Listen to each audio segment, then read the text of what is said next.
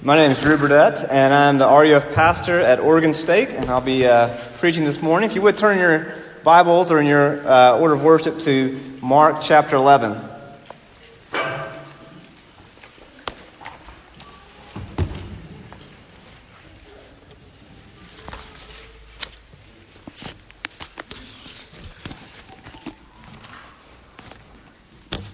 So one of the things I've noticed as I've gotten older in my life is that holidays are much harder for me to celebrate. When I was a kid, and I've realized this more by having kids. I have an 8-year-old and a 5-year-old. And when you're young, you live for holidays. Right? My kids, they mark them on the calendar. Okay, it's 364 days to my birthday, and they will just march it through. They want to know what's the next holiday. Easter's big. Christmas, it doesn't matter. They kind of float through the rest of the days living for the holidays. What I've noticed as I've gotten older, that it's really hard to celebrate holidays. It's kind of like you're floating through life, and it doesn't matter what the holiday is. It often just feels like another Tuesday, another Monday, another Friday or Sunday. And that's true of regular holidays, and it's also true of Christian holidays, our holy days. And this morning is Palm Sunday. And we have Good Friday to look forward to this Friday. And then next week we have Easter. And so a question I want us to think about before we even jump into the text is this. How do we prepare ourselves to celebrate? If you're like me and it's easy for holidays to kind of lose their glamour or their glitter, how do we prepare our hearts now for Friday? How do we prepare our hearts now for next Sunday? How do we approach this week so that Friday isn't just good because it marks the beginning of the weekend, or Easter is not just the meal that we celebrate after church together? And so in order to answer that question, I want us to ask, well, how did Jesus kick off this week? How did Jesus kick off Holy Week? Well, he did it, of course, with a triumphal entry into Jerusalem. And this is where our passage picks up in Mark chapter 11. Look at it with me now. Now when they drew near to Jerusalem, to Bethphage and Bethany at the Mount of Olives, Jesus sent 2 of his disciples and said to them, "Go into the village in front of you, and immediately as you enter it, you will find a colt tied, on which no one has ever sat. Untie it and bring it. If anyone says to you, 'Why are you doing this?' say, 'The Lord has need of it, and will send it back here immediately.' And they went away, and they found a colt tied at a door outside in the street, and they untied it. And some of those standing there said to them, 'What are you doing untying that colt?' And they said to them what Jesus had said, and they let him go. And they brought the colt to Jesus, and threw their cloaks on it, and he sat on it, and many spread their cloaks on the road, and others spread leafy branches that they had cut from the fields. And those who went before and those who followed were shouting, 'Hosanna! Blessed is he who comes in the name of the Lord. Blessed is the coming kingdom of our father David. Hosanna in the highest.' And he entered Jerusalem, and he went into the temple. And when he had looked around at everything, as it was already late, he went out to Bethany with the 12. The gospel of Jesus Christ. Let's pray together. Gracious and Heavenly Father, we thank you so much for this morning that we can gather together, really on the cusp of Holy Week. Lord, this is an important week in your life, Jesus, and it's also an important week in the life of your people. And yet we confess even now at the very beginning that we know that we're going to just float through unless you intervene, unless you teach us and help us to appreciate who you are and what you have done.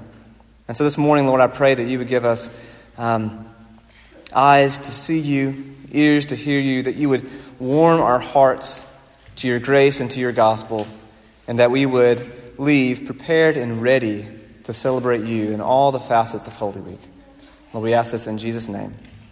Amen. As you may guess, I'm not from around here.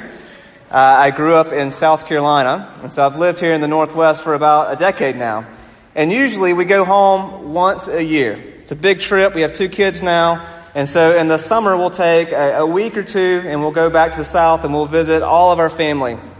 But after a few weeks of sleeping on other people's guest beds and the old pillows that they always put in those rooms, eating everybody's food, doing everybody else's schedule, we are eager to get back home.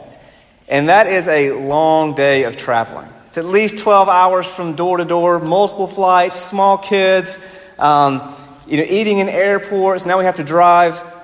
And what I've noticed is that the hardest part of the trip for me, now that we live here in Oregon, is when we're driving down I-5, and we've landed in Portland, we're driving down I-5, we've been traveling all day, and then I turn off of I-5, and I have to slow down. That is the most difficult part of the trip. I don't want to drive 35 miles an hour the last 20 minutes of the trip. I want to drive 75 or even more. If you've been to Corvallis, you'll know that you enter over the Willamette River. I want to jump that bridge when I'm landing into Corvallis. By the time I've been traveling 12 hours, I just want to get home. And I think we are all like this, which is what makes Jesus' actions in this story so surprising. Like, if you've been following through the gospel, you'll know that Jesus has been traveling towards Jerusalem for a long time. Not through plane or automobiles, but he's been walking to Jerusalem. But what does he do is he crests the top of the hill of the Mount of Olives and he looks down and Jerusalem's right there. We expect him to floor it, right? To make it to Jerusalem, but he doesn't. He hits the brakes. He stops. And instead of just rushing on into Jerusalem, he sends his 2 disciples on this odd errand. He wants them to go 1.5 miles further down the road to this village to fetch this particular young animal, probably a small colt, a donkey, that he is planning to ride into Jerusalem. Now, regardless of what all this means, one thing is clear. And that is that Jesus is intentionally making a scene. Right? He's doing this on purpose. He does not need the donkey to make it into Jerusalem. It's not as if he's tired or worn out and he says, I need you to just go. I think there's a donkey down here. Go get it. I'm worn out. I need a ride. No, Jesus is staging his entrance into Jerusalem. And what I want us to focus on this morning is Jesus' intentionality. He is being intentional about how he is entering into Jerusalem. Now, what are we supposed to get out of this? What are we supposed to see? What does Jesus want us to see through this action? Well, 2 things. In this intentional act, Jesus is on one hand declaring his identity as the long-awaited king, the long-awaited Messiah, the Savior. He is declaring his identity. This is who I am. But also, through this intentional act, Jesus isn't just declaring his identity, he is also embracing his calling personally as the long-awaited Savior as well. So let's look at the first. How is this act of Jesus a declaration of his identity? You know, when we read the story of the triumphal entry, we all feel like it's a misnomer, right? It has this kind of Don Quixote vibe to it. Feels like maybe a political cartoon. Jesus is riding in on this small beast of burden. Maybe his feet are dragging behind him. There's a little cloud of dust. And you can picture a sign that says, Jesus, King of the Jews, returns to save the day. It almost feels silly to us. It doesn't feel triumphant at all. And one of the reasons I think we feel this way is that we don't particularly associate donkeys with royalty. Right? We associate donkeys with, like, Shrek. Right? Prince Charming doesn't ride a donkey. Warriors, heroes, kings, important people, they ride stallions, powerful war horses. But if you were a Jewish woman or a Jewish man living in the first century making pilgrimage to Jerusalem for Passover, the donkey would have been a very fitting mount for the king returning to his kingdom. Why? Because of Zechariah 9:9. In Matthew's account, and both in Luke as well, they quote this verse as what Jesus was doing was fulfilling this Old Testament prophecy of how the king would enter into his kingdom. We've read it before, but here it is again. Zechariah 9:9. Rejoice greatly, O daughter of Zion. Shout aloud, O daughter of Jerusalem. Behold, your king is coming to you, righteous and having salvation, as he humble and mounted on a donkey, on a colt, the foal of a donkey. What Jesus is doing when he stops, right, he goes to crest the hill of the Mount of Olives, he sees Jerusalem. He stops and he commandeers this small beast of burden. What he is doing is he is declaring his identity, that he is the king that Zechariah had pointed to, that he is coming into his city in triumph, righteous and having salvation as he. And shockingly for us, the pilgrims and the disciples pick up this and kind of interpret Jesus' actions correctly. Look again with me at verses 7 through 10. It says they brought the colt to Jesus and they threw their cloaks on it. And he sat on it. And many spread with their cloaks on the road. And others spread leafy branches that they had cut from the fields. And those who went before and those who were following were shouting, Hosanna! Blessed is he who comes in the name of the Lord. Blessed is the coming kingdom of our father David. Hosanna in the highest. Back in the Old Testament in 2 Kings chapter 9, there's a scene where the prophet Elisha, he secretly anoints Jehu as king. And when he leaves, the men around him, when they realize what has just happened, what do? The text says that they actually took off their cloaks. They laid them on the ground for him to walk on as they proclaimed, Jehu is king. And so when Jesus is riding on this donkey and the disciples and the pilgrims are around him, for a moment, at least, everyone and everything is responding correctly. Everything seems to be getting it. From the unbroke young donkey that peacefully somehow miraculously allows Jesus to ride on him without bucking, to the pilgrims that cast their cloaks and lift up their voices in praise. Everything is worshiping and serving and celebrating the King. And so a question for us as we think about ourselves in this position, Palm Sunday 2022, what about us? We all have a choice to make. And the choice really of Holy Week, the choice of today, the choice of every day is, what are we going to do with Jesus and who he has declared himself to be? We have to intentionally choose how we will respond to his declaration. We have a choice to make. It reminds me of C.S. Lewis's famous quote in Mere Christianity, where he says, I am trying here to prevent anyone saying the really foolish thing that people often say about him. I'm ready to accept Jesus as a great moral teacher, but I don't accept his claim to be God.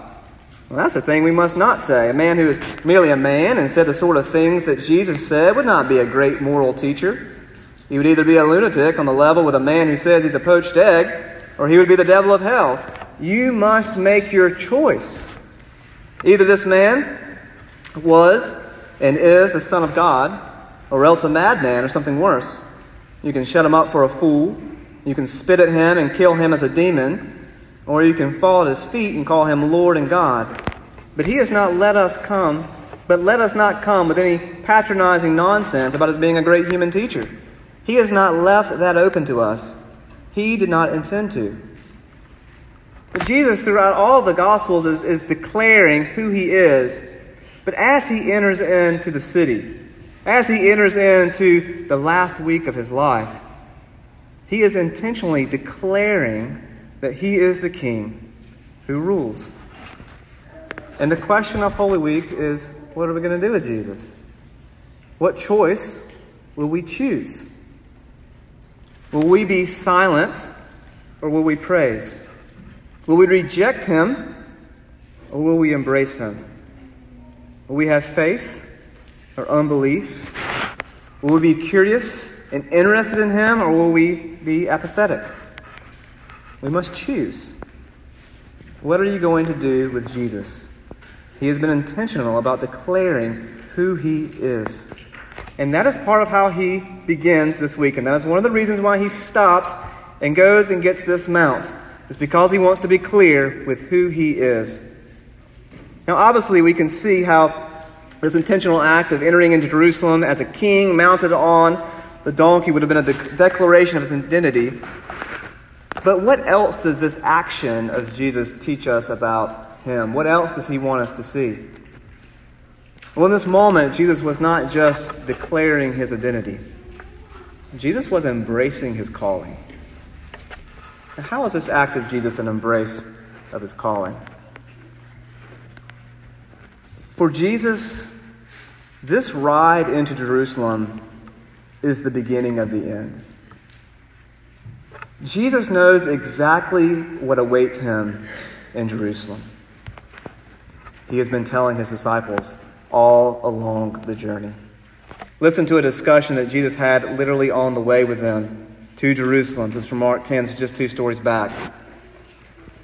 It says, and as they were on the road going up to Jerusalem, Jesus was walking ahead of them, and they were amazed, and those who followed were afraid. And taking the 12 again, he began to tell them what was to happen, saying, see, we are going up to Jerusalem, and the Son of Man will be delivered over to the chief priests and to the scribes, and they will condemn him to death and deliver him over to the Gentiles, to the Romans, and they will mock him and spit on him and flog him and kill him. And after 3 days, he will rise. You see, Jesus and his disciples had been with this band of pilgrims heading to Jerusalem to celebrate Passover for a while. We know from historians that at Passover, Jerusalem would just swell with people. It's usually around about 40,000 in population, but hundreds of thousands would come. It would swell to maybe 240,000 people. So you can picture Jesus with all of these pilgrims heading towards Jerusalem.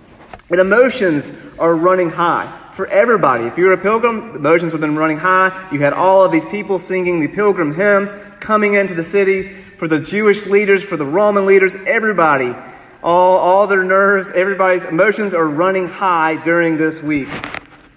But particularly for the disciples. It says they are amazed and they are afraid because Jesus has been telling them what is about to happen. Jesus knows exactly what awaits for him in Jerusalem. Imagine as you think about your week ahead. We know some of the things that are coming, right? Maybe assignments in school, maybe conflict that we might have to handle at work. We know the gist of our week, and Jesus knows the gist of his week. He knows what's going to happen to him in Jerusalem. Betrayal,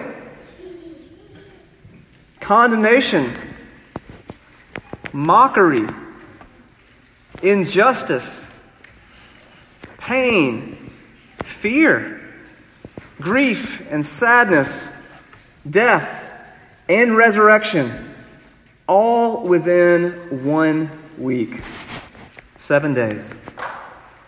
And he has been heading towards Jerusalem. And as he crests the hill of the Mount of Olives and he sees Jerusalem laid out in front of him, he stops. You know, for Jesus, he is at the point of no return.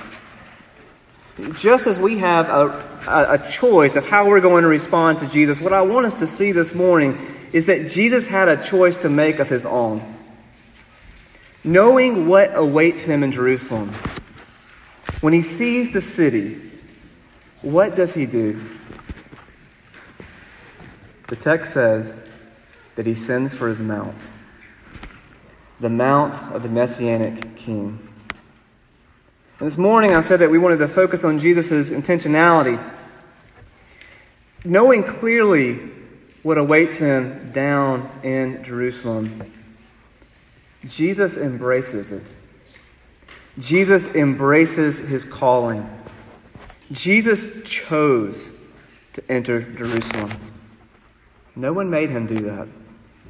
He was not a robot just simply going through the motions and, this is what's next for me. I guess I'm going to go do this. Jesus is not the unfortunate victim of powers and forces that are too great for him. He chose this. As he told his disciples in John 10, "No one takes my life from me, but I lay it down of my own accord. I have the authority to lay it down, and I have the authority to take it up again."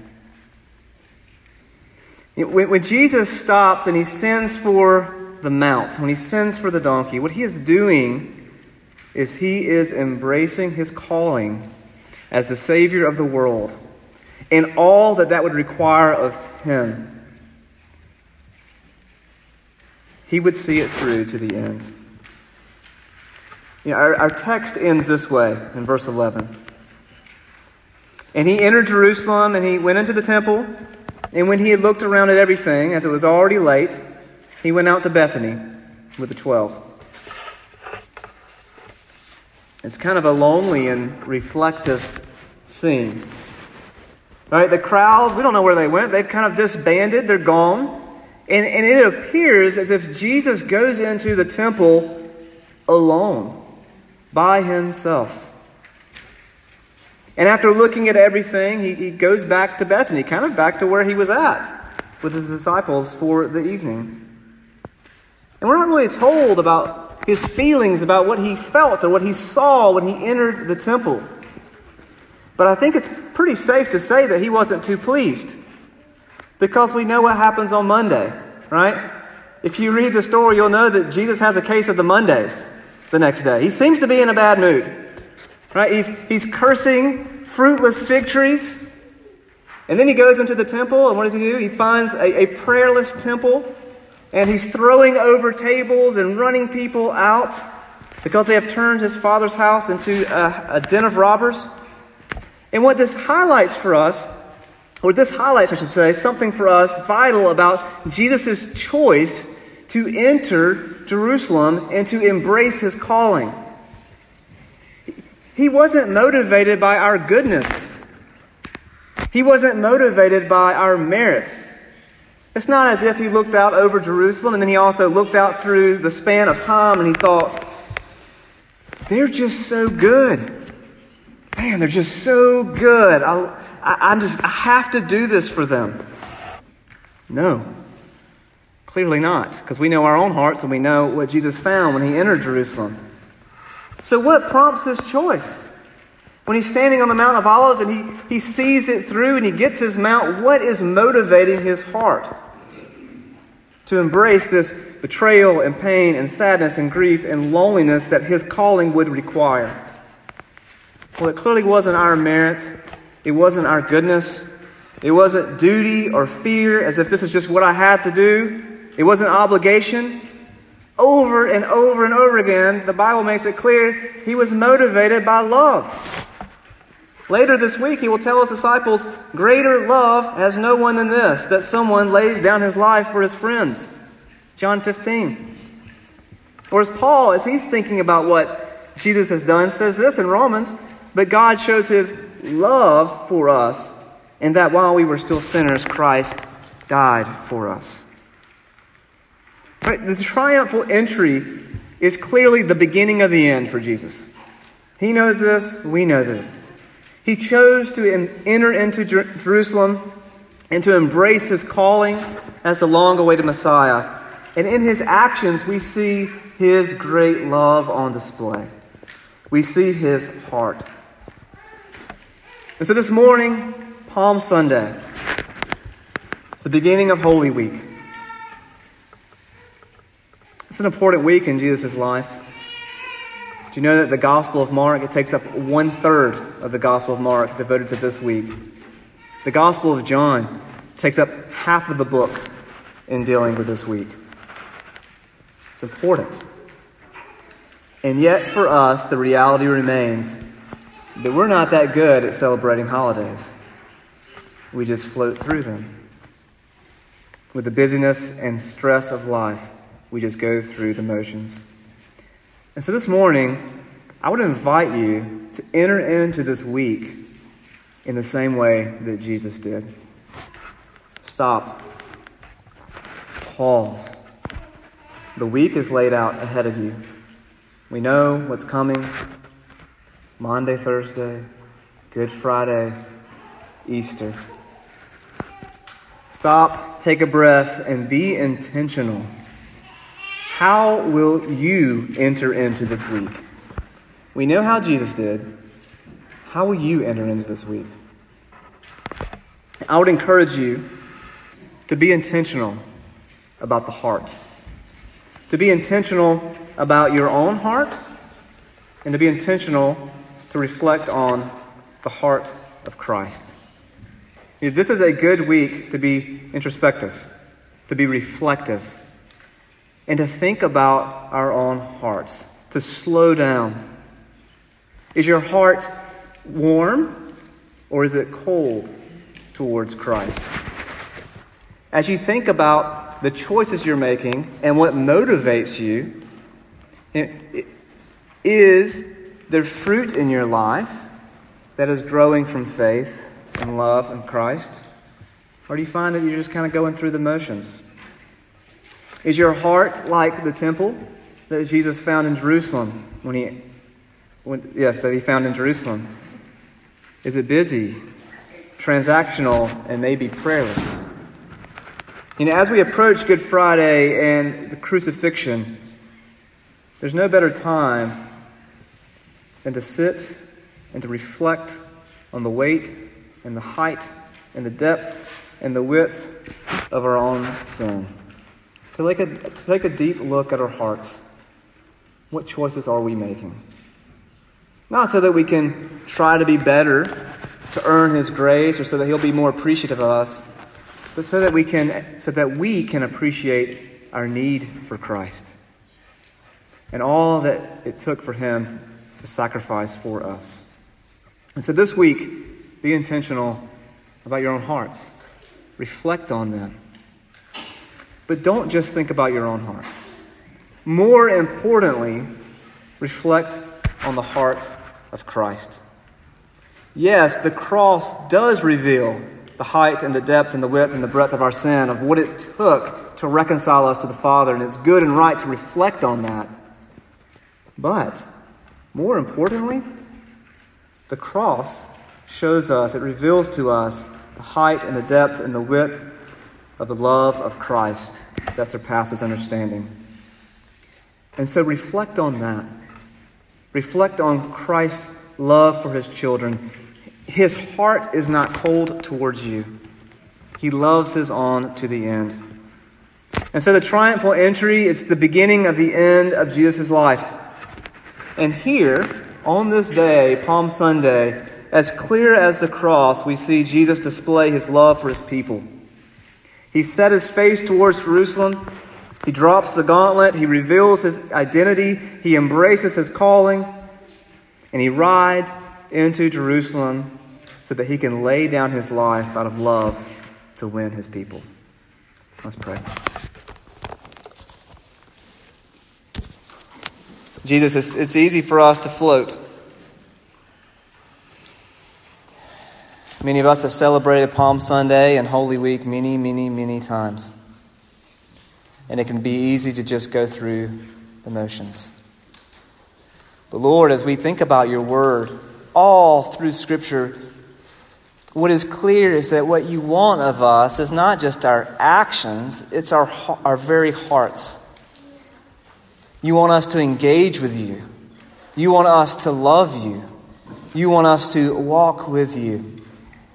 And so, Lord, I pray that this week that you would be real to us, that you would remind us, prompt our hearts to slow down and to be reflective about who we are, what we were doing, and how we are living our lives, so that we can prepare to receive and to be amazed at the beauty of your sacrifice. And Lord, also I pray that you would help us this week to see and to taste, maybe for the first time or maybe in a new way, your great love. That, Lord, you died because you loved us. That this was for our sake, as Scripture tells us over and over again. Though you were rich, you became poor so that in your poverty we might become rich. That is the story of the gospel. And Lord, you help us to reflect on that this week. In Christ's name we pray. Amen.